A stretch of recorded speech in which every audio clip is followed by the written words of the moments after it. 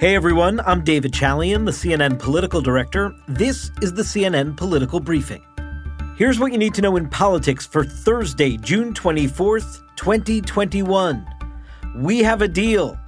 That's what President Biden announced at the White House driveway with a group of bipartisan senators as they finally reach a package on infrastructure. We'll discuss that, plus House Speaker Nancy Pelosi announces a select committee to investigate the January 6th insurrection. And finally, Vice President Harris announces a trip to the southern border. Is this damage control? In an exceedingly rare moment in modern Washington, D.C., President Biden, along with Democratic and Republican senators, announced a bipartisan agreement on infrastructure. Later in the day, President Biden took to the East Room in the White House to address Americans about the virtue of this bipartisan deal. Neither side got everything they wanted in this deal.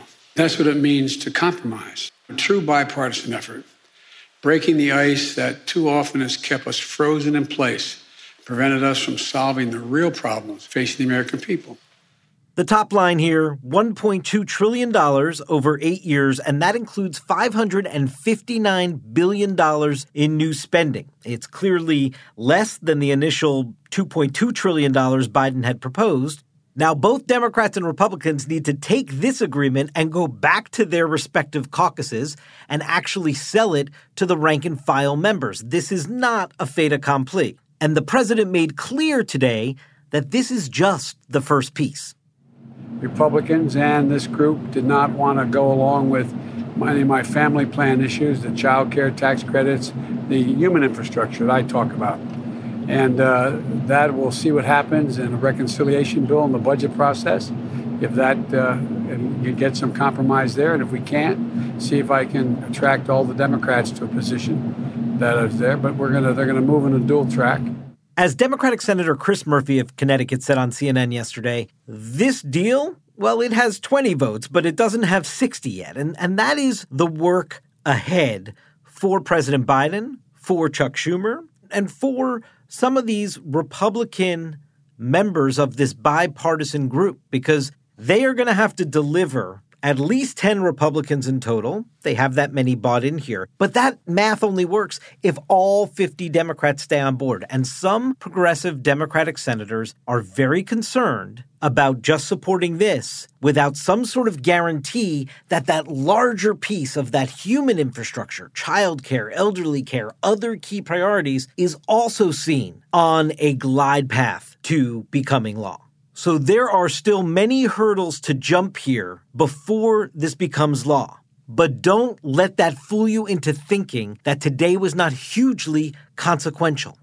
Try to think in your mind the last time you saw a group of Democratic and Republican senators standing on the White House driveway, the president actually joining them to make this kind of an announcement. It's not the norm of how Washington has been operating of late. And perhaps this is a moment of promise for what the future can hold if our elected representatives and senators can actually start working together in some way for the benefit of all of the American people. And that symbolism, that important first step at working together, was not lost on these senators that were part of the deal. Here's Susan Collins of Maine, Republican, and Kyrsten Sinema of Arizona, a Democrat. It was essential to show the American people that we can work in a bipartisan way. Today, we are delivering. You know, there are many who say that bipartisanship is dead in Washington, D.C. and across this country. But this historic agreement today shows that when a group of people who are committed with shared values to solving the problems and challenges our country faces, we can use bipartisanship to solve these challenges. Now, here's what else matters today. Clearly, the infrastructure deal is not going to have the clouds part and rainbows appear everywhere over the nation's capital. There are still deep divisions in this town, and Nancy Pelosi made clear today that she is not backing down. At the Capitol today, she made it clear she is forming a select committee to investigate the insurrection. This morning, with great solemnity and sadness, I'm announcing that the House will be establishing a select committee on the January 6th insurrection. It is imperative that we establish the truth of that day and ensure that an attack of that kind cannot happen and that we root out the causes of it all. This comes, of course, after Republicans had blocked the formation of an independent bipartisan commission last month. The Select Committee will be charged with sort of corralling all the various House Democratic investigations into the events surrounding the deadly insurrection into a single effort to examine what led Donald Trump supporters to breach the Capitol and disrupt the certification of Joe Biden's November 2020 win. As Pelosi said, the committee will focus on two things.